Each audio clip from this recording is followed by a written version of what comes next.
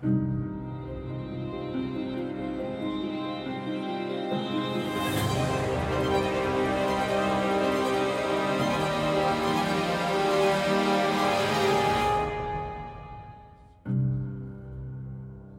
good morning, everybody. Let me add my welcome to those that you've had already. You know, sometimes I feel like Larry and Ashley are stalking me. Like, for example, every morning I drive past their facility on my way to church, and some mornings I swear I see the blinds move, like they're looking out, smiling as I go by.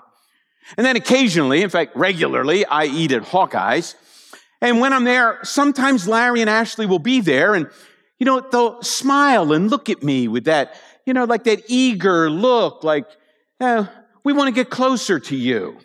And then I see them at church every once in a while, and they kind of lean their head back. It's like they have a tape measure in their mind, right? And they're kind of sizing me up. You see, Larry and Ashley are the owner-operators of Anders Detweiler Funeral Home. And sometimes I feel like they're chasing me down, stalking me, ready to get me in there. You know what I'm talking about, right? You ever sit at a red light and a hearse pulls up next to you?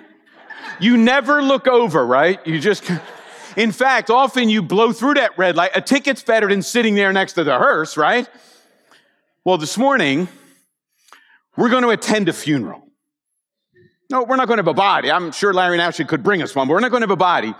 We're going to look at a funeral that Jesus attended in John chapter 11.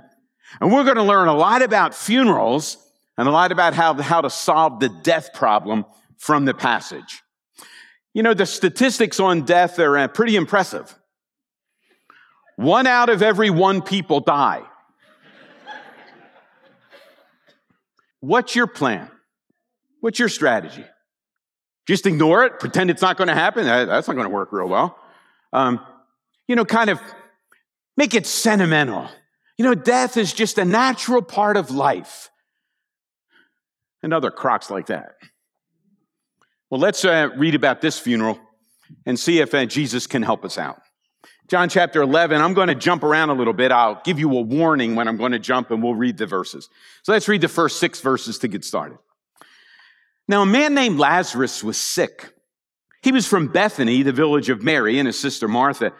This Mary, whose brother Lazarus now lay sick, was the same one who poured perfume on the Lord and wiped his feet with her hair.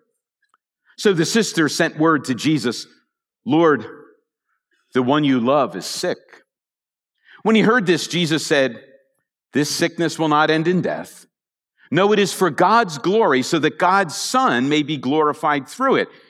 Now Jesus loved Martha and her sister and Lazarus. So when they heard that Lazarus was sick, he stayed where he was 2 more days. Jump over to verse 21. Jesus arrives and Martha runs up. "Lord," Martha said to Jesus, "if you had been here, my brother would not have died. But I know that even now, God will give you whatever you ask." Jesus said to her, "Your brother will rise again." Martha answered, "I know that he will rise again in the resurrection at the last day." Jesus said to her, "I am the resurrection and the life. The one who believes in me will live even though they die, and whoever lives by believing in me will never die. Do you believe this?" "Yes, Lord," she replied. "I believe that you are the Messiah, the Son of God, who is to come into the world." I'll jump over to verse 32. Now Mary runs up, the other sister. When Mary reached the place where Jesus was and saw him, she fell at his feet and said, "Lord, if you had been here, my brother would not have died." When Jesus saw her weeping and the Jews who had come along with her also weeping, he was deeply moved in spirit and troubled. "Where have you laid him?" he asked. "Come and see, Lord," they replied. Jesus wept. Then the Jews said, "See how he loved him?" But some of them said, "Could not he who opened the eyes of the blind man have kept this man from dying?" Jesus, once more, deeply moved, came to the tomb. It was a cave with a stone laid across the entrance. "Take away the stone," he said. But Lord, said Martha, the sister of the dead man, by this time there's a bad odor, for he's been in there 4 days. Then Jesus said, did I not tell you that if you believe, you will see the glory of God? So they took away the stone. Then Jesus looked up and said, Father, I thank you that you have heard me, and I knew that you always hear me. But I said this for the benefit of the people standing here, that they may believe that you sent me. When he had said this, Jesus called in a loud voice, Lazarus, come out. The dead man came out, his hands and feet wrapped with strips of linen and a cloth about his face. Jesus said to them, take off the grave clothes and let him go. Jump down to verse 53. An astonishing conclusion. Check this out. So from that day on, they plotted to take his life. Not Lazarus, Jesus. That's interesting, isn't it? Well, let's see how we get there. We're going to look at 3 themes this morning that show up in that passage. We're not going to go in order. We're going to kind of jump around a little bit. The first theme is love, and that's how the passage begins and how the passage ends. Love. It says at the beginning, Lord, the one you love is sick. That's Lazarus. And then it says a little later in those first 6 verses, Jesus loved Mary and Martha, and he loved Lazarus. And the passage further on says, all the Jews are standing there, and they say, oh, look how he loved him. And by the way, that's a pretty big mistake. Jesus never loved the past tense anybody. Jesus' love is never in the past tense. He didn't love Lazarus as if it's over now. He continues to love Lazarus, and he's going to demonstrate how that works. But the passage is, in a sense, bracketed, bookended by love, and that's hard to understand, isn't it? I mean, there's kind of paradoxes throughout the passage, and even in the first 6 verses, it doesn't seem to make sense. Here's how it goes. An urgent message sent to Jesus, right? Mary and Martha send the urgent message to Jesus. Jesus, the one you love, Lazarus, is really, really sick. You know, this isn't a cold. This is really a severe illness. And what does Jesus do? He waits 2 more days. Then it takes 2 days to travel there. So he gets the urgent message and doesn't show up until 4 days later. What? This is time for an ambulance, right? This is time for racing and doing all you can to get there at breakneck speed. Jesus kind of procrastinates, take it easy. Oh, yeah, I'll get there whenever I can. What? By the time he gets there, Lazarus, the one he loves, is dead.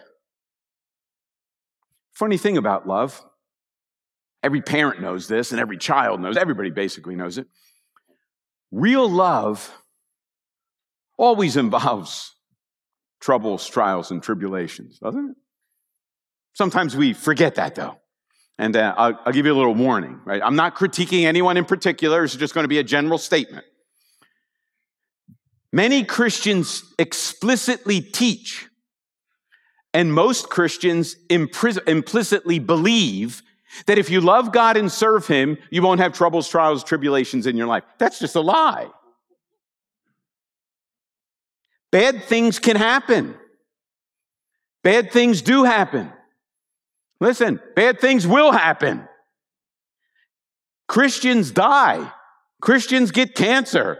Christians get sick. Christians have troubles, trials, and tribulations, just like everybody else. Following Jesus and being part of his family and his community doesn't spare us troubles, trials, and tribulations. It means he goes with us through them, but we're not spared any of that stuff. You know, love's kind of hard to understand like that, isn't it? And parents know. At times you love your kids, so you need to bring a little trouble, trial, tribulation into your life, or they're in for a big problem later. And kids know what it's like to have parents apply trouble, trial, tribulation to their life. Well, it's the same with Jesus, except he's God. He's got a whole lot more tools in his toolbox than parents do. Yeah, real love involves troubles, trials, tribulations, and real love's kind of hard to understand. As I was reading that passage this week, I was reminded of a story Jesus told just a few weeks before this. Now, I'm going to have you kind of go, if you're a Bible reader, you need to kind of go back in your memory. I'm not going to read it. I'm going to tell you the story. Here's the story. A few weeks before this incident, Jesus tells a story. And the story's about a really rich guy and a really poor guy. And the poor guy every day would beg at the gate of the rich man's house, and the rich guy never gave him a thing. Eventually, as the story goes, they both die. The rich guy, he's separated from God, and he goes to a place called Hades. And the real poor guy, he goes to the place of joy, and he's there with others, right? And he's kind of enjoying the presence of God. And during that incident, the rich guy, he understands he can't get to where the poor guy is. He can't get to that place of blessing. But he's maybe for the first time thinking of others. And here's what he says. Would you please send the poor guy back to my brothers? Maybe he can warn them. And maybe if a guy comes back from the dead, they'll believe him, they'll put their trust in him, and they won't wind up here in this misery with me. Remember that story? Now, I'm really going to ask you to test your Bible IQ. What was the poor guy's name? Wow. Jesus tells a story a few weeks before this, probably not a true-to-life story, probably a parable, but in one of the very few examples, maybe the only example, somebody gets named in the parable, and the name is Lazarus. And what does Jesus say at the end? You know what? If they don't believe Moses and the prophets, they won't believe even if a guy comes back from the dead. Just a couple of weeks later, a guy comes back from the dead. His name's Lazarus. And what was the last verse I read? And from that time on, they looked for a way to kill him. Even if someone comes back from the dead, they won't believe him. And a guy named Lazarus did. And rather than believe, they began to plot and plan how to kill Jesus. Let's kind of jump to the end of the story and look at the tears part. There's kind of a tears part here. We're going to end with the Martha section. We're going to look at the Mary section, right? Remember Mary and Martha? Martha's the one always kind of running, cleaning, and Mary's the one kind of sitting, listening. Well, Mary comes running out of the house when she hears that Jesus is there, and she runs up to Jesus, and she makes a statement. And the statement is like this: Lord, if you had been here, my brother would not have died. Now, that's probably not a condemnation. She's not like, ripping Jesus. She's just saying, Lord, it's a shame. If you had been here, my brother wouldn't have died. Blind guys received their sight. Lame guys walked. People that were disconnected found community. Lord, if you had been here, my brother wouldn't have died. And then what happens? Jesus weeps. He cries. A lot of you know that because that's the shortest verse in the Bible, and that's probably a verse you memorized because it was the shortest verse to memorize, right? Jesus wept, the shortest verse in the Bible. And there's kind of this amazement that runs through the crowd. And the amazement, see how he loved him. No, past tense, he's still loving. He's not past tense loving. But there's something really weird. We talked about the paradox of love, and here's another paradox. Why would Jesus cry? He knows in just a few minutes he's going to raise Lazarus from the dead. Why is he crying? He's so identifying and empathizing, sympathizing with Mary. I don't think so. Well, why is he crying? If he knows Lazarus is going to walk out of the tomb in just a few minutes, why is he crying? Well, it's kind of in the verse. No, go back. I will show it to you twice. Here you go. Now, you kind of missed this because I think the translators are afraid to say what's really there. So here's what they say. Jesus once more, deeply moved. And we often think, he's moved with emotion. He's moved. No. You know what that word actually means? Deeply angry. Outraged. Actually, the word is used for the snorting, bellowing sound that animals make. Jesus, wait a minute. He's weeping, yes, but he's outraged and he's angry. He's snorting. Some of my favorite animals are alligators and crocodiles. Not as pets, like to watch on TV or, get not too close with. Which means one of my favorite places to go right outside Disney World is Gatorland Zoo. How many of you have ever been to Gatorland Zoo? Oh, it's great. Next time you go to Disney World, you have to go to Gatorland Zoo. And they have more alligators and crocodiles in captivity than probably anywhere in the world. But this one got this bridge that kind of winds through the woods, and there's this one little island way out there. And I remember one of the last times I was there, and there's this giant crocodile. Now, crocodiles, alligators are different. We don't have time to get into all that, right? But a giant crocodile is lying on the island, way out there. And there's dozens of alligators in the water all around the island, but they're kind of eyeing up the island I think I'd like to be up there in the sun, but none of them would dare to go up there. What happened to be one of those, whatever they're called, managers, gator keepers, whatever. I said, well, why don't they go up on the island with the crocodile? And he started laughing. He said, they wouldn't dare. He said, in fact, as soon as they get too close, the crocodile will bellow. And immediately all the alligators kind of run away. They don't even want to get near the island. That's what Jesus is doing. Yes, he's weeping. There's kind of the grief side, but there's this outrage side. How in the world do grief and outrage fit together? If you've ever lost a loved one, you know. You grieve, and you're ticked off, right? You're full of sorrow, and you're weeping, and you're angry. I have a friend who received a letter from a student of his. He was a seminary prof, and I want to read you the letter to show you how grief and anger usually go together. And if we don't ever feel it, we lie or we don't love. Listen to what this father writes. When my daughter was diagnosed with cancer, I read many books and articles on suffering, but I was left thinking that the authors did not really understand what I was going through. They all quoted the Bible a lot, but I have a theology degree. I've read the Bible cover to cover many times. I already knew that God loved me. I already knew that he provided for the sparrows. I already knew that he wept at the death of Lazarus' friend. I knew that God wins in the end, but I also knew that my kid had cancer and was dying. And I felt so gravely alone and could not understand how I was supposed to walk and how I was going to walk the rest of my life. Then I was driving in the car and some guy came on the radio and he provided the missing piece.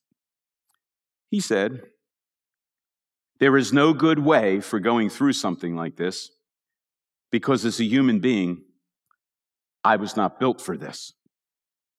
This is not the way the good world God created is supposed to function. Cancer in children is a foreign invader to which we can never be reconciled as members of God's good creation.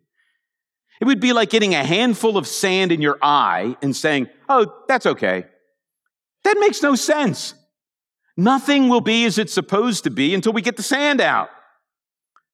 I am no more built for watching my 5-year-old battle leukemia than having my eyes filled with sand. Suddenly I knew something. More than simply, hold on and Jesus wins in the end.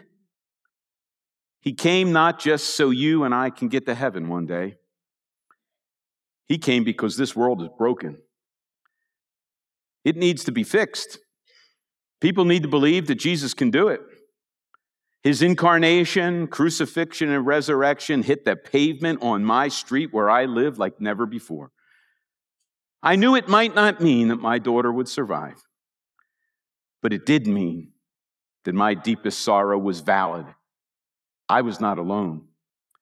I knew that Jesus was weeping with me, and he feels the same rage toward evil and sin's consequences and suffering that I do. That's more important. for you and for me to know too. They really do go together, don't they? And sometimes when we attend funerals, we try to separate them and we center on the grief side, and there's nothing wrong with that. We need to weep, but there's an outrage side. This is not the way it's supposed to be. This world is broken. Human beings are broken. And Jesus didn't just come to give us a ticket to heaven. He came to fix this mess. That is what he's teaching and showing in John 11. Well, how does that fit with the tears then? Well, let me try to say it like this. Remember verse 53? And from that day on, they plotted to take his life. Jesus weeps, and he is outraged. You know what the crocodile on the island was saying to all the alligators trying to get nearby? Come on, you want to try me? What's Jesus saying as he stands outside Lazarus' grave, standing in the face of the consequences of sin, the evil one himself, and death? He's saying, you want to try me? Come on. We know that that's what he's thinking because Jesus knew a whole lot better than we do. When he gave life to Lazarus in John 11, he was bringing death upon himself. When he freed Lazarus from the tomb, he was putting himself in the tomb. Lazarus' resurrection would mean Jesus' crucifixion. That's how it works. And Jesus says, you want to try me? Knowing full well that the battle is about to begin. This happens just before Palm Sunday, when the battle heats up. Well, there's also truth in the passage. Truth is in the passage when Martha comes up, right? And it's kind of interesting how Jesus treats people very differently. Mary comes up and she's kind of weeping and she's more the relational one, and Jesus weeps and he's outraged. Martha comes running up. She's the busy one, right? Her mind's always going. And she says the same exact thing that Mary said. She says, if you had been here, my brother would not have died. But Jesus doesn't cry. He's not outraged. He gives her a theology lesson. Here's what he says. Martha, do you understand? I'm the resurrection and the life. The one who believes in me will live even though they die, and whoever lives believing in me will never die. Do you believe this? Mary gets tears. Martha gets theology. They both get exactly what they need. And we need both. What's Jesus saying? Well, he's saying this. He who believes in me will live even if he or she dies. And you're about to see the preview of that in just a minute. Lazarus died. You're going to see him walk out of that grave. He who believes in me, even though he died, he's going to rise again. You're going to see it. Well, what's the second part mean then? Well, if you believe in Jesus, you'll never die. Well, talking about two different kinds of death and two different kinds of life, right? Physical life ends in physical death, and Jesus brings resurrection. Spiritual life, once a person believes in Jesus, just like John 3 tells us, that person is born again, and that spiritual life never ends. Never a blip on the screen. It continues forever. Eternal life isn't something in the future. Eternal life begins the minute you believe, and it never ends. Just like Lazarus from the story back in Luke 16, spiritual life never ends once you're connected to Christ. Physical life may end. It'll start up again. Let me see if I can explain it this way. I was trying to think about the best way to communicate. I'm not sure this is good. You can tell me later if you think. No, don't tell me. It's almost like there are three different plans. Or think of a movie, right? You have a preview. A preview doesn't give you the whole movie. In fact, it kind of points to the plot and points to the climax, but you still don't know most of the facts, right? That's what John 11 is. John 11 is the preview. It's kind of like, you watch the little advertisement for the film that's coming. And you know kind of what's going to happen. It's a resurrection. You were dead, now you're alive, spiritually alive, never end. That is the preview that points to the main event. The main event happens a couple chapters later because Lazarus' death and resurrection points to the ultimate death and resurrection. That's Jesus' death and resurrection. This is the preview. That's the main event. That's the point and the purpose of the whole movie. In fact, Lazarus' resurrection is based on Jesus' death and resurrection, right? It's pointing to that. And then we even get a scene after that, right? We have the award ceremony where all of those that are connected to Jesus rise with him forever and ever. I find it interesting. We don't have slides for this, but if you have your Bible, just look ahead to chapter 12. Well, look at verse 53 to start. So from that day on, they plotted to take his life. And look, you can't miss this. Jesus knew Lazarus would rise again. Jesus knew his Father heard him when he prayed. Jesus, he's omniscient. He knows everything. He knows when he raises Lazarus, he's burying himself. He knows. And he kept coming. The crowd plotting to take his life. Look at verse 1 of chapter 12. He knows they're plotting, knows they're gunning for him, knows they're coming to get him. But 6 days before the Passover, Jesus came to Bethany, where Lazarus lived, whom Jesus had raised from the dead. He knew what was coming, and he kept coming. Jump down to verse 12. The next day, the great crowd that had come for the festival heard Jesus was on his way to Jerusalem. He knew what was coming, and he kept coming. Not just to Bethany, where the resurrection of Lazarus occurred and where they were plotting to kill him, but to Jerusalem,